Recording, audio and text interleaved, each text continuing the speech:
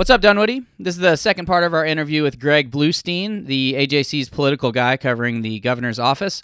Greg grew up in Sandy Springs and then moved his beautiful family to Dunwoody. We had a really good time talking with him, and it turned out we had a lot in common. Greg coaches under-8 girls soccer with Brett Friedman, our sponsor from Village Orthodontics. He knew my wife from Russell Hall at UGA. As always, it's a small world in Dunwoody, Georgia. My name is Matt Weber. I'm a local real estate agent. I've told you that in the past, but chances are you probably forgot because you aren't looking for an agent right now. But why not get to know your next agent now before you need somebody? Send me a message introducing yourself and tell me you want to move in 3 years. We'll get you knowledgeable about the area so you know what to expect in certain Dunwoody markets at different times in the year. Send me a message saying you can't decide whether you want to fix up your home and stay in it or find something better for that remodel cost. I hear real-life, love-it-or-list-it concerns all the time. If your home is worth fixing up, I'll be the first to tell you. But why not figure it out now and put together a plan? And I'm here for the long run. I love this city, and you'll probably hear from What's Up Dunwoody for the next 30 years. Justin Dyke is my co-host. He's founder of pooldues.com and the social director at the Georgetown Rec Club. They've been adding TVs around their pool all spring, so I'll probably be hanging out there a little more this summer.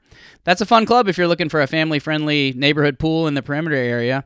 You could ride your bike across the Georgetown pedestrian bridge, maybe watch some TV by the pool. You could join the swim team, one of the many Dolphins and Fins teams around Dunwoody. And by the way, GDOT is buying up property in Sandy Springs that's looking more and more like you might get a brand new pool in just a few years. But anyway, let's get to the show. Here's the second half of our conversation with Greg. What's up, Dunwoody? Welcome back to the What's Up Dunwoody podcast. So you're seeing some of the suburban younger lawmakers getting the key committee assignments and being asked to introduce big legislation that will get them headlines and also help them in November of next year if they face a stiff challenge. Do you think it's the I've heard this before, it's the middle-aged women that are pushing us toward being a blue state? I mean the what to watch, it's always been kind of on the what to watch list, is the middle, the suburban white women, college educated, who used to vote Republican and may or may not start fleeing the GOP. What the argument Stacey Abrams has made and made pretty effectively last year is that sure, Democrats should aim for them, but Democrats have always tried to aim for them ever since Republicans took control of the state. Jason Carter and Michelle Nunn both lost in 2014 by about 8 points, despite trying to appeal to more centrist policies. Well, what Stacey Abrams did is kind of upended the formula. They both go all out one way. All out one way. Carter and Nunn got about 1.1 million votes each. Stacey Abrams got 1.2 million alone just from black voters. And when you add in the white voters, she got more votes from any Democrat in Georgia history. Wow. Yeah, but the thing is, Kemp did the exact same thing on his side of the party line, and he was appealing to Trump supporters. There was a reason why he was highlighting Trump every single chance he could get, and he actually had a team of activists that would go out and do the exact same thing that Stacey Abrams is doing it, but instead of trying to get progressives who didn't vote often, he was trying to get Republicans who voted for Trump but often skipped these midterm votes, and it worked because he got more votes than any Republican gubernatorial candidate has ever got. Any gubernatorial candidate period has ever got, and ended up winning by 55,000 or so votes. I think Trump is just such a divisive person. Divisive. That's the word I'm looking for. Divisive. Yeah, but among the Republicans, he's really diverse. He's a diverse character. But among Republicans in Georgia, his approval ratings, and our polls have showed it time and time again, his approval ratings are sky high. They're high 80s or low 90s, even though his overall approval ratings are underwater. They're under 50. So if you're Brian Kemp and you need to do the same thing that Abrams is doing, you need to energize your base, you go toward Donald Trump. And that's what he did. And there was no criticism of Trump at all throughout the entire campaign. And it was a lot of talk about Nathan Deal too, because he was a popular political figure, but there was lots of attempts to tie himself directly to President Trump. And it worked. The question is, in 2020, will it work? Yeah, it's an interesting way to go. I don't know if I'd attach myself to Trump even. David Perdue, who's up for election next year, is one of his, if not maybe his foremost, but one of his chief allies in the Senate. And same thing. I mean, there's very little distance between the two of those politicians. And so whoever runs against him will leverage that.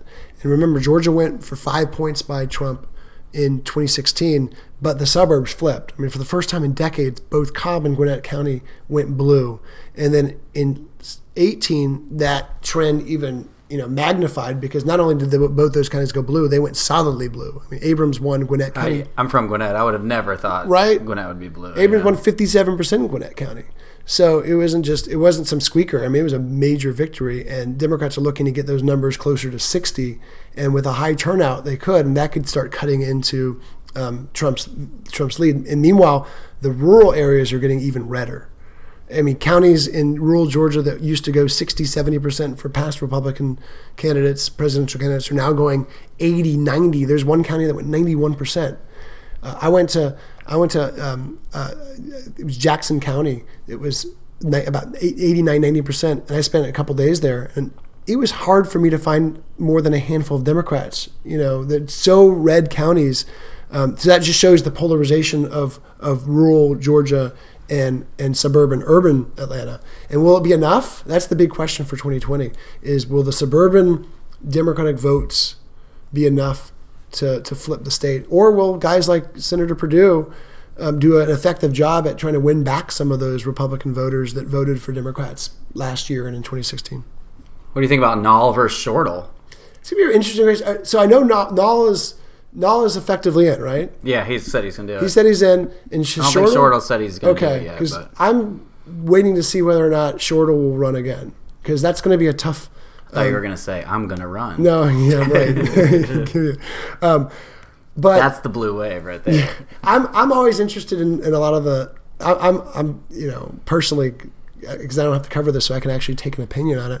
I'm a growth fan. I like density, and I don't mind if we have more apartments. I know that a lot of the old timers in the community are really worried about what that means for schools and infrastructure. And I understand all those concerns. You like what Chambly's doing? Yeah, I do. I like more dense development. When I saw that the plan for the P.F. Chang's area off Ashford Dunwoody, and I looked at it, it's another strip mall. I said, why waste that land? I don't know. I'm probably counter to a lot of people in the community think, but I like the density, and I like the I like the edge city. I just want to keep it sort of zoned separately from in the perimeter area. Yeah, and I think it makes sense. And I love being able to walk to those places from my neighborhood, which is right down the street from all that. So that's what I'll be looking for, is what candidates' views on that type of development is, because I think some of the attitudes, especially as younger people are moving in and more families, if there's an apartment building or a condo tower that adds 14 kids to the school, I'm not going to take a pitchfork to anything, right? And I see some of that reaction in the local, and we have such a fun on Facebook. Yeah, in your Facebook group, and also in the local papers, and we have such a cool environment because there's so many news deserts everywhere. But Dunwoody's not one of them. We have so much local coverage, and such a good thing, because we have organizations like you guys and Facebook groups, but we also have 2 local newspapers, that Dunwoody Crier and the Dunwoody Reporter, that cover everything. They cover all the ins and outs. And technically the AJC is based right across the street from the mall, so we're of course all over anything Dunwoody related too. And we've got DeKalb County reporters who cover all that stuff. So we have a lot of coverage. The community has every opportunity to be informed. So I'm fascinated to see how that all plays out with the pro growth versus the slow growth. When's Perimeter Mall closing down? Is that your big question? It seems to be. I mean, look, they're selling off all their parking lots. He's taking it seriously. Yeah, you're right. They are selling off those parking lots. I mean, it's booming. But who knows? Yeah. Could be closed tomorrow. But in 15 years or 10 years, you're seeing that happen. Malls all over the state and really the nation are sitting on the vast parking lots they can redevelop. Yeah. And Walmart's too. That's the big that's what we started Walmart's doing. There's the 2 restaurants going in there. There's hotels going in there. Selling off land. Yeah. And Walmart's too. And we have the Walmart right off Ashford Dunwoody, but Walmart's all over the nation are looking at, decking their parking or building more in their parking and things like that. And think about the Walmart on Ashford Dunwoody. It's a vast expanse of just, tar. Yeah. That's being not utilized to the best potential, and I know decks are expensive, and I don't know how that will all work, but I'm sure there'll be more plans to densify that stuff. I mean, do Walmart parking lots ever fill up? Yeah. I mean, that one over in Chambly, that parking deck is huge. It's huge. There's no way there's going to be that many, even at Christmas. Yeah, and I think some of those are from old zoning standards where it was just They have to have that many. Yeah, and build as much as you can and for future use. And nowadays, I mean, everything's changed. Now you want street facing. You don't want to see a sea of empty parking lots, and that's going to be huge for whatever happens to Dunwoody Village in the future too, as they start to talk about redevelopment, and for High Street, which is going to be like if it ever gets going, a true game changer, and not just because my office building at the AJC is slated to go. Over to the High Street? Nice. Well, our office building will be torn down. We're going to have to move. Oh, okay. Because the High Street development includes where the AJC's office are and where a bunch of little, office towers are right now. And I don't know that'll be fun for y'all. We'll go after somewhere. Construction. Exactly. All right, well, let's get back to news. What do you think about all this fake news, all this digital fake news everywhere? It's really How worrying. are you guys handling that? Yeah, I mean, we have an ad campaign saying, emphasizing that we're real news, that we're a credible, trusted news source. It's one of the most annoying things. This whole just the terminology, fake news, right? It is. It's just stupid. It's lazy, really. Like if you want to call somebody out for not writing an accurate thing, well, then you need to be very specific. Exactly. Fake news in the 2016 campaign. Fake news is actually fake news. I mean, one of the first instances of like fake news breaking into the forefront was fake stories written by, I think it was in the country of Georgia. There was a mill that just produced fake news story after fake news story. And they found really quickly that fake news stories, they did them about both candidates, Trump and Clinton, but they found really quickly that the Clinton stories got a lot more traction. And there was a story about in Ohio, there was a fake story about in Ohio they had some registrar was like saving boxes of votes, and the story actually used a picture from 2008 or something of a real registrar who was out there, and the poor guy got just slammed. Yeah, I mean, just got destroyed online, and all they were was just a picture stolen from a local newspaper. And what do these Georgians have to gain from that? They would get paid. They would get paid ad money. More hits. Would get. They'd get digital clicks. I mean, some of that stuff can pay. If you can get a story that goes viral and you sell and you have an ad that's attached to it where you get 2 cents or whatever it is every time someone clicks on that adds up. Especially if you have something that goes viral and gets hundreds of thousands of clicks. It's hard to go viral. Yeah. So they would just mass produce all this stuff and hope for something to click. And with Facebook and Google, and Twitter, some of those things would take off. A lot of them didn't, but some would. So that was actually fake news. And then President Trump kind of turned it into this pejorative about any story he didn't like. So it went from like actual phony news that people made up to stories about him or Republicans or whatever in the New York Times or other news outlets that are ridiculously credible that he would just didn't like, and he would call them fake news. Yeah. I like that. Just flip it around. Ridiculously credible news. Yeah, exactly. That should be the AJC's new tagline. Ridiculously credible. Got any good execution stories? Yeah. Anything that impress everyone? any of that involve Dunwoodians? Let me think about that. Well, I mean, geez, I covered the Hemi Newman trial. Oh yeah. Yeah. So my old beat before I covered politics full time, I always covered some of politics in the legislature, but I used to cover criminal justice, and that one was one of those stories that really hit home, obviously, because my brother went to Dunwoody Prep, the school where the shooting was, and I covered that trial right over by your house. Yeah. Yeah. And so sometimes those stories hit close to home. I remember covering Meredith Emerson. She was the UGA student about my age who got beheaded in a national forest. And that one really hit home because I was right after I graduated from college, and she was around my age, and it was something, seeing something that brutal could happen to someone. So, I didn't know her, but so close to you. And that was the guy they found him in Brookhaven, right? That was a few doors up from my old Really? place. Yeah. And then the craziest was I worked for a legal newspaper called the Daily Report, and I covered the legislature for them right after I graduated. And one day I was driving into work, and I'm dodging police cars as I came in. I was supposed to get there at 9. I was coming out like 9:05. I was a little late. And I'm dodging police cars, and I'm like, what the hell's going on? And I'm parked at my deck next to the Fulton County Courthouse. I walk outside, and I asked a police officer why all these people were outside. He goes, I just heard a judge has been shot. Oh. And that was when Brian Nichols went on his murder spree through the Fulton County Courthouse when he shot a judge, a deputy, a court reporter, and later on killed a federal marshal and ended up putting the city under like a siege of terror for a couple of days until he was finally caught in Gwinnett. But sometimes, you can't help but kind of be intersecting with these stories. And an AJC reporter was involved in that directly because he was mugged and his car was stolen. And could have been worse than that. Oh yeah, it could have been much worse. But those stories will happen, and then you spend not just days or weeks, but years covering the ramifications of that. I mean, the trial went on for years. I covered that trial. You have open record stuff. You have documents that still come out to this, to recently about plots that he had to escape jail. All this stuff still continues. So these stories aren't just kind of one and dones. They become part of the fabric of the city. Yeah, I bet AJC is happy to have you there, remembering, like what you've seen. And yeah, we're lucky. We have a lot of reporters that have been there for decades. It's neat. Like Jim Galloway, who I work with every day, has been there for about 40 years now. There's a lot that Mike Lukovich has been there for decades. A lot of our editors have been there for a long time. There's some of them are retiring and some of them are staying on.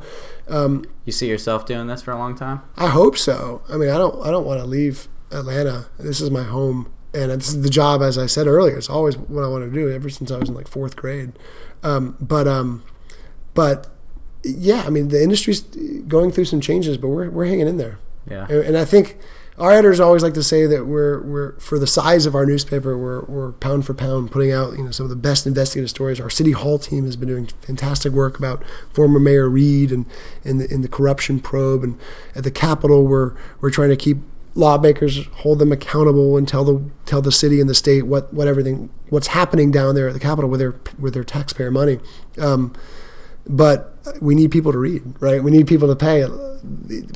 People are so used to seeing those stories for free, and it's become such a challenge for us to wean them off that. And for a little while, we had a 2-site strategy where we had a paid website and a free website. We've abandoned that. We've gone back to one website to get more eyeballs. But newspapers all over the nation are struggling with how to raise revenue, how to effectively, make it so that this business can last. Yeah. How are the podcast numbers? Podcast numbers are good. We have 5 or 6 different podcasts at the AJC. We have one that's scripted.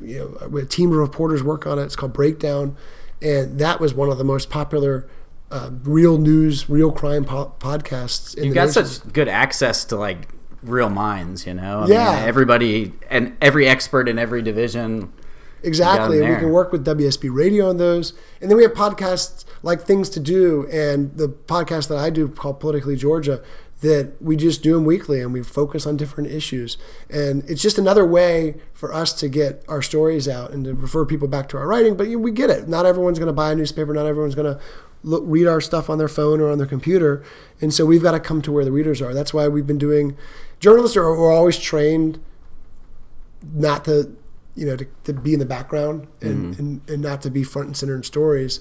And all through journalism school, that was the lesson. It was like, don't worry about your byline. Don't worry about that. People don't need to know who you are. But with the advent of social media since then, because I graduated in 2004, before Facebook was really anything, and certainly before Twitter. But with that, people more and more want to interact with you and ask you questions and see that you're a real person too. And it's not the worst thing in the world for your readers to see that you're not some gray and white name in the nutpaper, that you're something more than that.